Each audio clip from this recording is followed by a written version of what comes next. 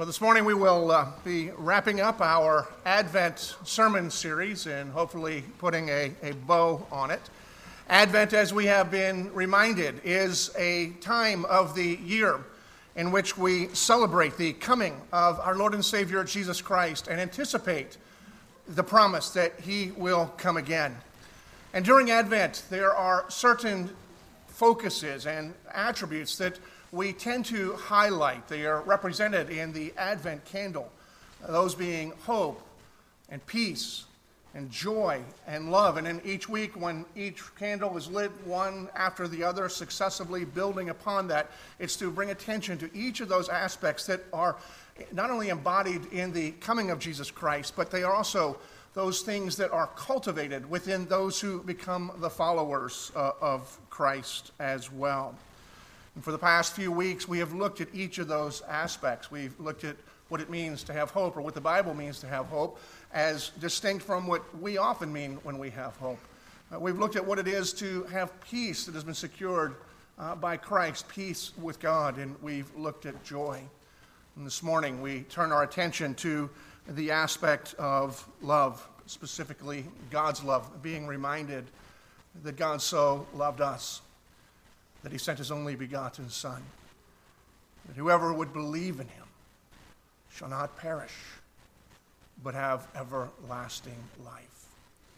And as all of these have been found in Romans chapter 5, every one of these aspects we see is at least touched upon in the story of the coming of Christ and all that he has promised. So this morning we see that the love of God, as it is expressed and as it is experienced, is very well illustrated in that text. And so I invite you to open your Bibles with me once again to Romans chapter 5, as we'll turn our attention to verses 1 through 11.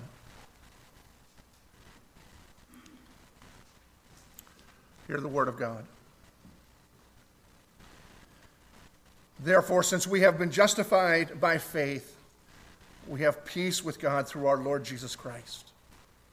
Through him, we have also obtained access by faith into this grace in which we stand, and we rejoice in hope of the glory of God. More than that, we rejoice in our sufferings, knowing that sufferings produce endurance, and endurance produces character, and character produces hope, and hope does not put us to shame, because God's love has been poured into our hearts through the Holy Spirit who has been given to us. For while we were still weak, at the right time, Christ died for the ungodly. For one will scarcely die for a righteous person, though perhaps for a good person one would dare even to die. But God shows his love for us, and that while we were still sinners, Christ died for us. Since therefore we have now been justified by his blood, much more shall we be saved by him from the wrath of God. For if, while we were enemies, we were reconciled to God by the death of his Son, much more, now that we are reconciled, shall we be saved by his life. More than that, we also rejoice in God through our Lord Jesus Christ, through whom we have now received our reconciliation. The word of our God. Let's go to our God in prayer that he might speak to us this morning. Our Father, we do come being reminded of these powerful and profound words and pray that you would be at work within us to turn our attention to you and to the magnificent sense of your love that is demonstrated in Christ and continues to be at work. A love that changes us, a love that frees us, a love that is the object of our hope. It is the basis of our joy, and it is what has brought us peace. Lord, may you grant us understanding. May we not only know of your love, but may we experience it this day. We pray this to your glory and to the joy and the peace and the hope of your people who are gathered here and around the world today. We pray this all in the name of Christ, who is the Word, who is incarnated, has become one of us. To him be all glory in the church and throughout the world. Amen. As we look at this passage and we consider the love of God and what it teaches us about the love of God, we see, particularly as we look in verses 6 through 8, a lot of things that are packed in there. Now, if I was going to call your attention to anything, first and foremost, I would want to call your attention to this fact. God's love is unique. God's love is not like anything else that you have seen or experienced anywhere else in this world. It's different than what you've experienced in your marriage, or even the best of illustrations of love in marriages, whether you're parents or grandparents. God's love is different even from that. God's love is different than anything that you're going to see on a holiday, the holiday movies or Hallmark Channel. And certainly different than anything you'll read in a Nicholas Sparks novel. And God's love is absolutely different than what some people are longing for when they go to their computer screens late at night while they are all alone. God's love is incredibly unique. It is different than anything else that we see in this world. The best that those other things offer to us is a reflection, and most of the times a pale reflection of a particular aspect of God's love. But God's love itself, as we'll see as we unfold in this passage today, is utterly unique. It may be somewhat familiar to us if you are from the church and we talk about it and we read passages about it and we sing of God's love in such a way that it seems something that we know very well. But God's love is not only unique, but it is unfathomable for us because of its uniqueness. It's been said that if you think that you understand God's love, in other words, if to you God's love is something that is very reasonable, that itself is evidence that you do not understand God's love. God's love is different from everything else that we experience in this world. And part of the reason that we don't understand it is because of its very nature and because of its consistency. It's a great quote by C.S. Lewis that he offers in his book, The Four Loves. And he says this: "No sooner do we believe that God loves us than there is an impulse to believe that he does so not because God is love, but because we are intrinsically lovable." And so what Lewis is saying to us there is that the moment we think that we have understood God's love, because we begin to compare it to other expressions of love that we see around us or that we may have experienced, that there's something within us that shifts it from the understanding and comprehension and contemplation of what God's love really is, and we lower it to something that is totally different and much less than what God's love is. Because Lewis is rightly pointing out, there's something that is within us that just assumes, of course God loves us. I mean, look at us, what's not to love? And yet when that thought crosses our minds, we need to remind ourselves of this reality. That's not the gospel. It's not the great news of Christmas. See, the great news of Christmas is that God loves us despite ourselves. What Lewis is essentially saying this, if I was to illustrate it, is that most of us, when we think of God's love and we sing of God's love and we celebrate God's love, particularly this time of year, we inevitably begin to look at ourselves and look around at one another and to think that God found us and picked us up off the shelves of a Macy's or FAO Schwartz somewhere, when the reality is, according to God, that he found us all on the island of misfit toys. We think that there's something that is special, that is worthy of God's love. And yet when we look at this particular passage, we see God's love is unique because God's love is not to the lovable, but to the unlovely. Look at the words that God uses to describe the objects of his affection, those upon whom he pours his love, we see here. In verse 6, while we were still weak, and so these are people who are weak, people who don't have strength. There's nothing impressive about these people that God loves. While we were still weak, at the right time, Christ died for the ungodly. And so we see he's describing weak and ungodly. And ungodly is one of those words that is not easily comprehended. Jerry Bridges has a tremendous and profound and really a hard definition of ungodliness. And I want you to think about it for a moment.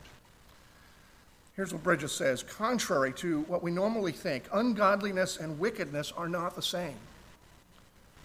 A person may be nice, a respectable citizen, and still be an ungodly person. The Apostle Paul wrote in Romans 1:18, the wrath of God is revealed from heaven against all ungodliness and unrighteousness. Note that Paul distinguishes ungodliness from unrighteousness. Ungodliness describes an attitude toward God, while unrighteousness refers to sinful actions in thought, word, or deed. An atheist or an avowed secularist is obviously an ungodly person, but so are a lot of morally decent people, even if they say they believe in God.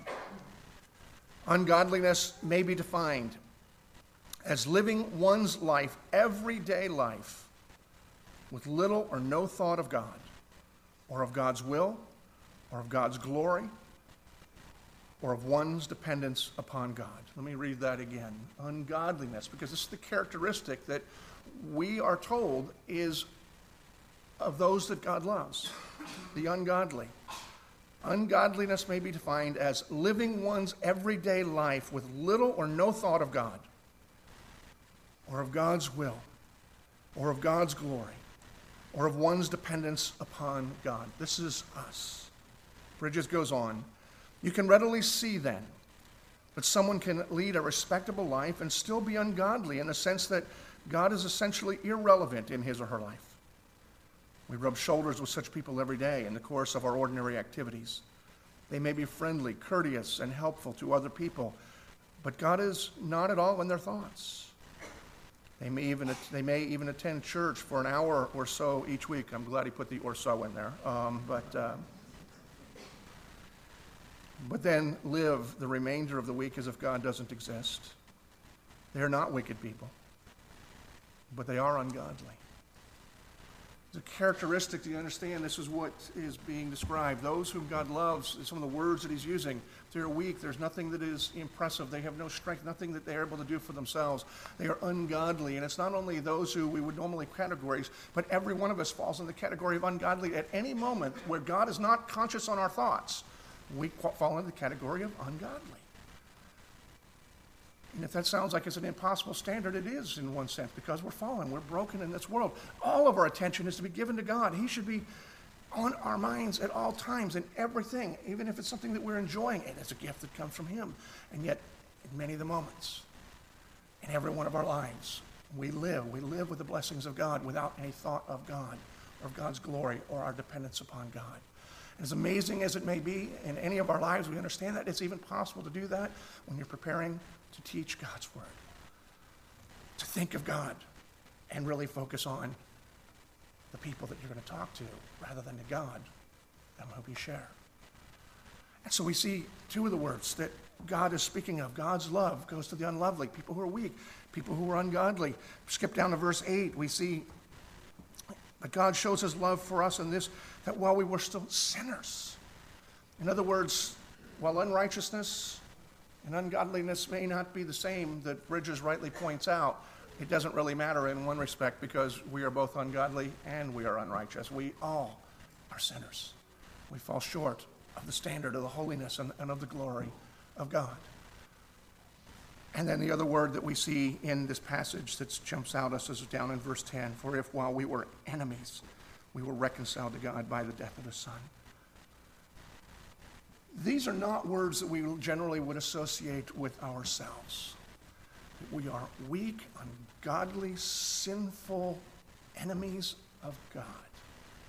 And yet that is the characteristic of the people whom God loves.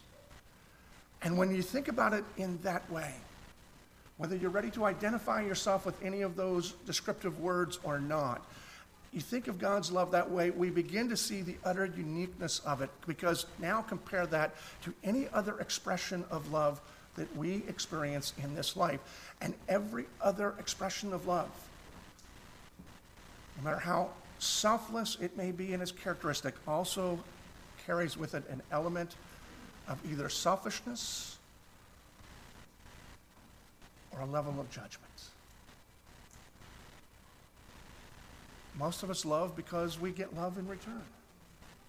We have moments, and we see beautiful moments in life when people give, when they get nothing in return.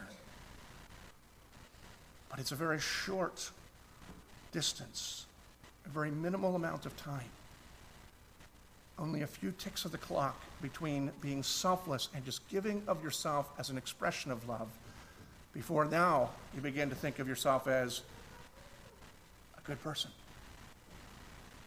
a box, a status that you have earned because of what you have done. I'm not suggesting that that's something that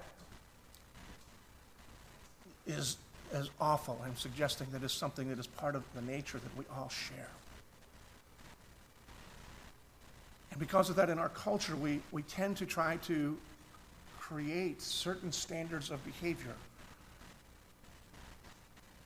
so that people can become more lovely, more lovable, and then become the objects of the affection.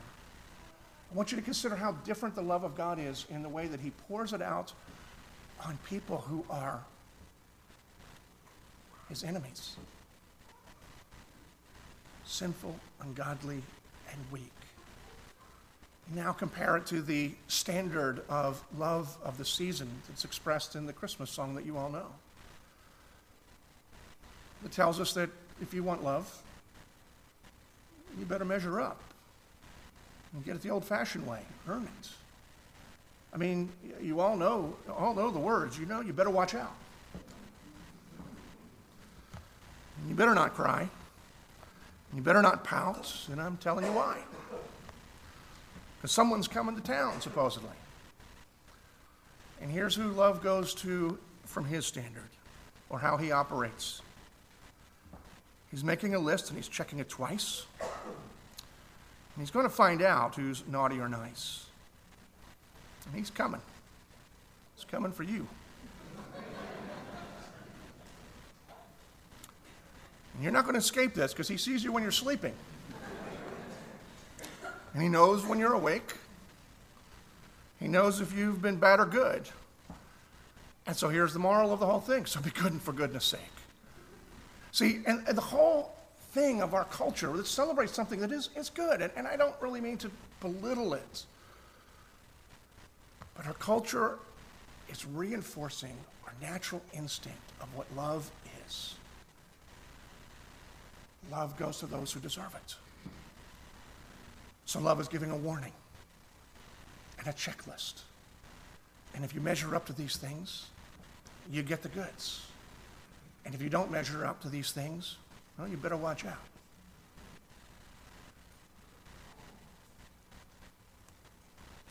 And yet God's love is, he knows when you're sleeping. He knows when you're awake.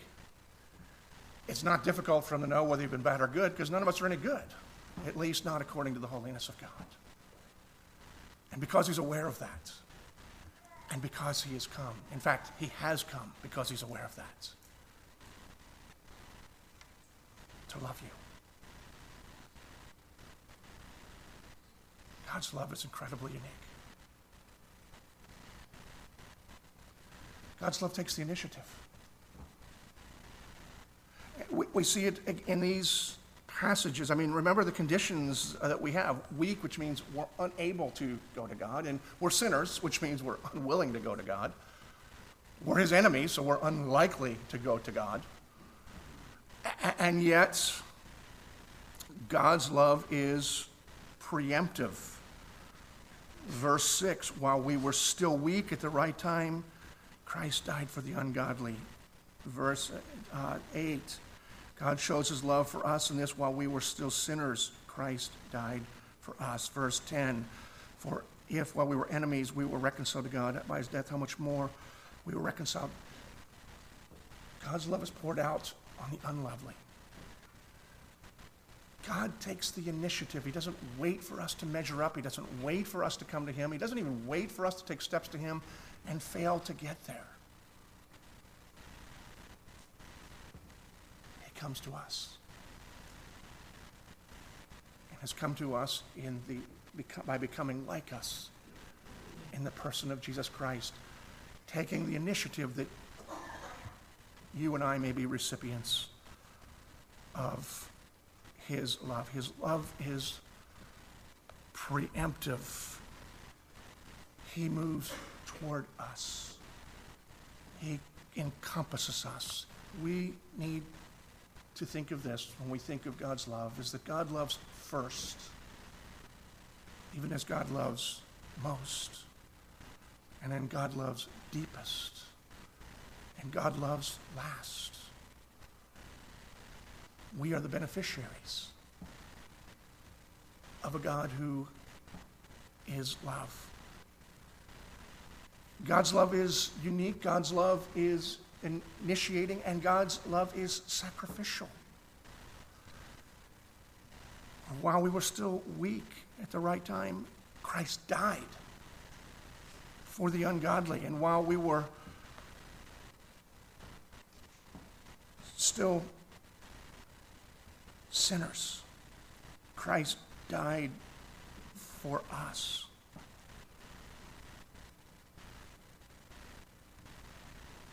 See, at times we give in this season gifts as expressions of our love. There is a sacrifice at times. Sometimes the sacrifice is unwise, which you will find out in February when your credit card bill comes due. Some of you more wisely have saved up so that you can give something that will be appreciated by somebody that you love. But we give. I don't want to suggest that there is no sacrifice in it, but the sacrifice that God makes is to the point of death. To pay the full debt, not to give something nice, not to give something beneficial, but to give something essential. Life, peace with God, joy has all been purchased by the death that he has died. And Paul, as he's writing this, he recognizes that this is an area where there is some parallel, but at the same time, there is no one who compares. In verse 7, he says, "For one will scarcely die for a righteous person, though perhaps for a good person one would even dare to die." In other words, we know this is wild. We know this is incredible. But we know other people who will lay their lives down for others as well. But that's when we go back and we consider the uniqueness of God's love is in the way that he gives and who he gives it to. Paul's saying that, yeah, some might die for somebody who's good. They'll die for somebody who you love, who probably loves you, somebody who does something that is important. The extent of God's life, sacrifice, is death for those who are ungodly, who are his enemies, who are sinners. And Paul's drawing the attention there and saying, there is no parallel. And God is giving a sacrifice not in some mutual, he's giving a sacrifice that is getting really no bargain in return. See, God has no need. He's sufficient in himself. From all eternity, he's lived in a perfect fellowship of the Trinity. There was love. There was glory. There was worship. There was nothing. he created us simply to express love to us. And we are the beneficiaries of the fact of his own identity, that God is love. And so these are some incredible characteristics of God's love that we see, and that I would encourage you to contemplate, particularly during this Advent season, the uniqueness of God's love, how his love is different from everything else, and that the best that we see around us of love are reflections that help us get some level of understanding, even though we'll never have a comprehension of God's love. The initiating nature of it and the sacrifice of God's love. These are all truths of God's love that we, as God's people, should contemplate, that people are in need of knowing. But if I stop there, I think that would be doing a serious injustice, because the whole point of this Advent season. Well, those aspects are very true and worthy of our contemplation in this Advent season. It's incomplete. Because God's love is not merely a series of truths to add to a theological discussion. But God's love has one other characteristic that's revealed in this passage that is particularly important and very personal for all of us who are gathered here today. God's love is unique. God's love is initiating. God's love is sacrificial. But God's love is also to be experienced. Back up with me one verse, into verse 5. And we see another characteristic, or something else that's described there. It's a problem that all of us have, whether we recognize it or not. But when we see it, we see why God's love is not only something to be celebrated, but something that to be embraced. And the word is shame. Verse 5, and hope does not put us to shame, because God's love has been poured into our hearts through the Holy Spirit who has been given to us. Now, I'm not going to go into great detail as to what shame is, or all the technical aspects of it, or that, but I think sufficient for this morning is this. Is to define shame as all of those past failures in your life that make you cringe when you think about them. Shame is all those present struggles that you keep secret for fear of embarrassment if other people knew about them. And I don't think I need to go further, because I think right there I've pretty much qualified all of us to understand some level of shame, though shame certainly goes much, much deeper, and that will be a conversation for another day. But Paul's writing this with kind of an understanding that all of us know what shame is. All of us experience shame, and at least with those broad definitions of the past failures and present secrets, that we understand. Every one of us has something going to mind that we just hope that nobody would find out, or that people would forget about us. And because that's the reality of our condition, we are a people who are in need of love. And it makes it all the more important for us to recognize that God loves people who are sinners, people who are his enemies, people who don't love him, people who are helpless. Because we believe that there's hope for us as well. And what Paul tells us in this passage is that God's love is experienced by those people who feel and fear shame. And with verse 5, he's telling us this. Hope doesn't lead us to shame. Now, the hope, we won't go into it in great detail, but the hope he's talking about, that is the biblical hope. Remember, hope in the biblical sense that we celebrate this season is not I hope something happens. Hope is faith focused forward. Hope is faith focused in the future. Faith is rooted in the objective reality of something that has happened in history, particularly that Jesus Christ was born. He lived a perfect life. He died and he rose again for our salvation. And our faith is rooted in the objective reality of the birth, life, death, and resurrection of Christ. That's happened in reality. We're rooted. Faith is not blind. Faith is rooted in a historic reality. Hope, biblically, is to say all of those things were the fulfillment of the prophecies. That's the reality, and everything that happened in history carries with it promises for the future that have yet to happen to us. But they are every bit as certain as what has taken place in the past, because God is the one who has designed it, God is the one who's decreed it, God is the one who has delivered it, and God is the one who will come through later on. And so he's talking about this hope that goes with faith, because we live in between the time of the object of our faith and the fruition of everything God has promised. And Paul is saying here that hope doesn't lead to shame. In other words, we don't have to fear what's going to happen in the future. It's not about in the future someday we will get exposed. God's setting us up somehow.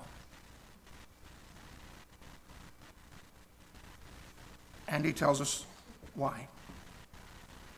Hope does not put us to shame because, and because is the important word here, should be in bold, all caps, and tell us, because it tells us what happens after this is very important. It's the reason for everything. And we're told there the reason for that is that the Holy Spirit has been given to us. See, the coming of Christ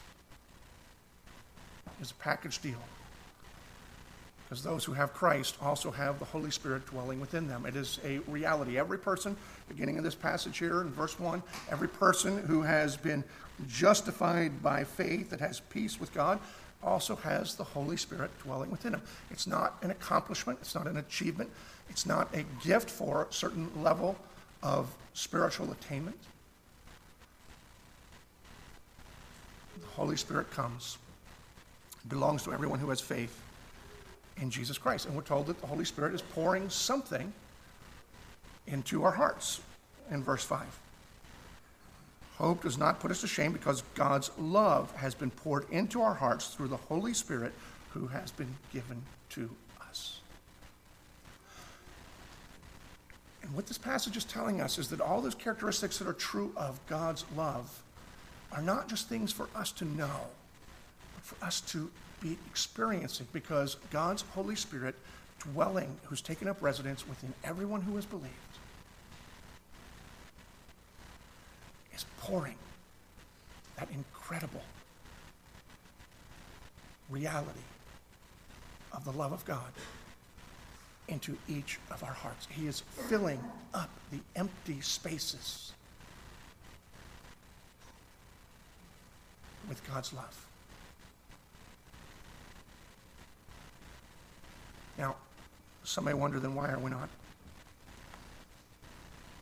full all the time? Why is it that we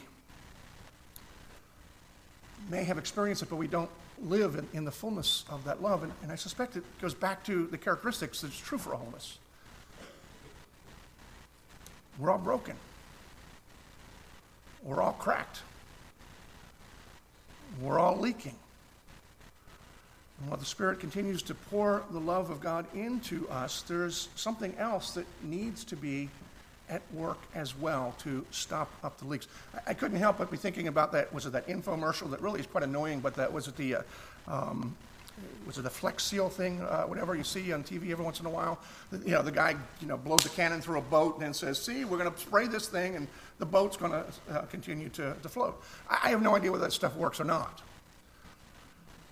But it is a good illustration of our own spiritual lives, because the things that God has promised, God is doing. And the reality is that we can experience all of that, and yet we still feel very, very empty, and sometimes no more so than this time of year, when we become all the more aware of the fractures in our relationships, the failures in our lives, the inability for us to do the things that we want to do. The year is coming to an end. Have we done what we wanted to do? another year is coming. For some of us, it begins to recognize, the calendar is not going to turn over many more times. And we don't necessarily feel filled with the love of God. The promise of the Holy Spirit is He's filling us with that love. He's pouring that into us. But we need to be reminded of the other aspects of this holiday season. Because it's the faith and the hope in what Christ has done, the whole purpose for which Christ has come, that is in the believing in that actually seals the whole. When we preach to ourselves and remind ourselves that it's God's love that sent Jesus, and for the reason that He sent us, to broken people, when we own that, when we recognize that, and we remind ourselves of the very nature of God and what Jesus has done as God in the flesh, the cracks begin to get filled up.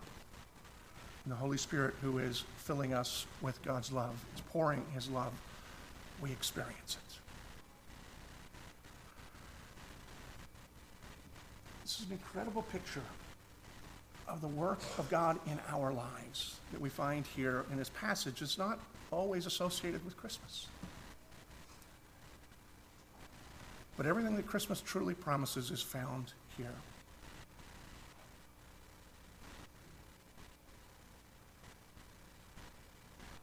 And the love of God wraps it all up.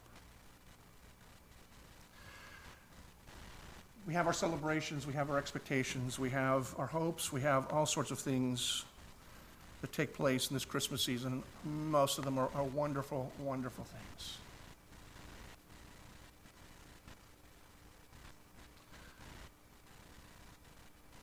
But the good news of Christmas comes when we have a settled peace and joy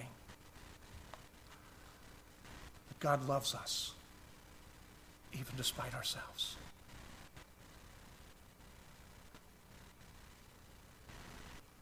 If you ask for nothing else this Christmas, ask God to seal your brokennesses and fill you with His love.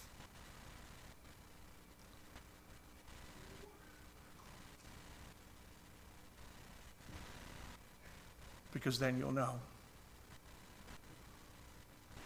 what God is like, what life is for, and how loved you are. Father, fill us with the love that has been given to us in Christ. We may experience it and enjoy it and love you in response.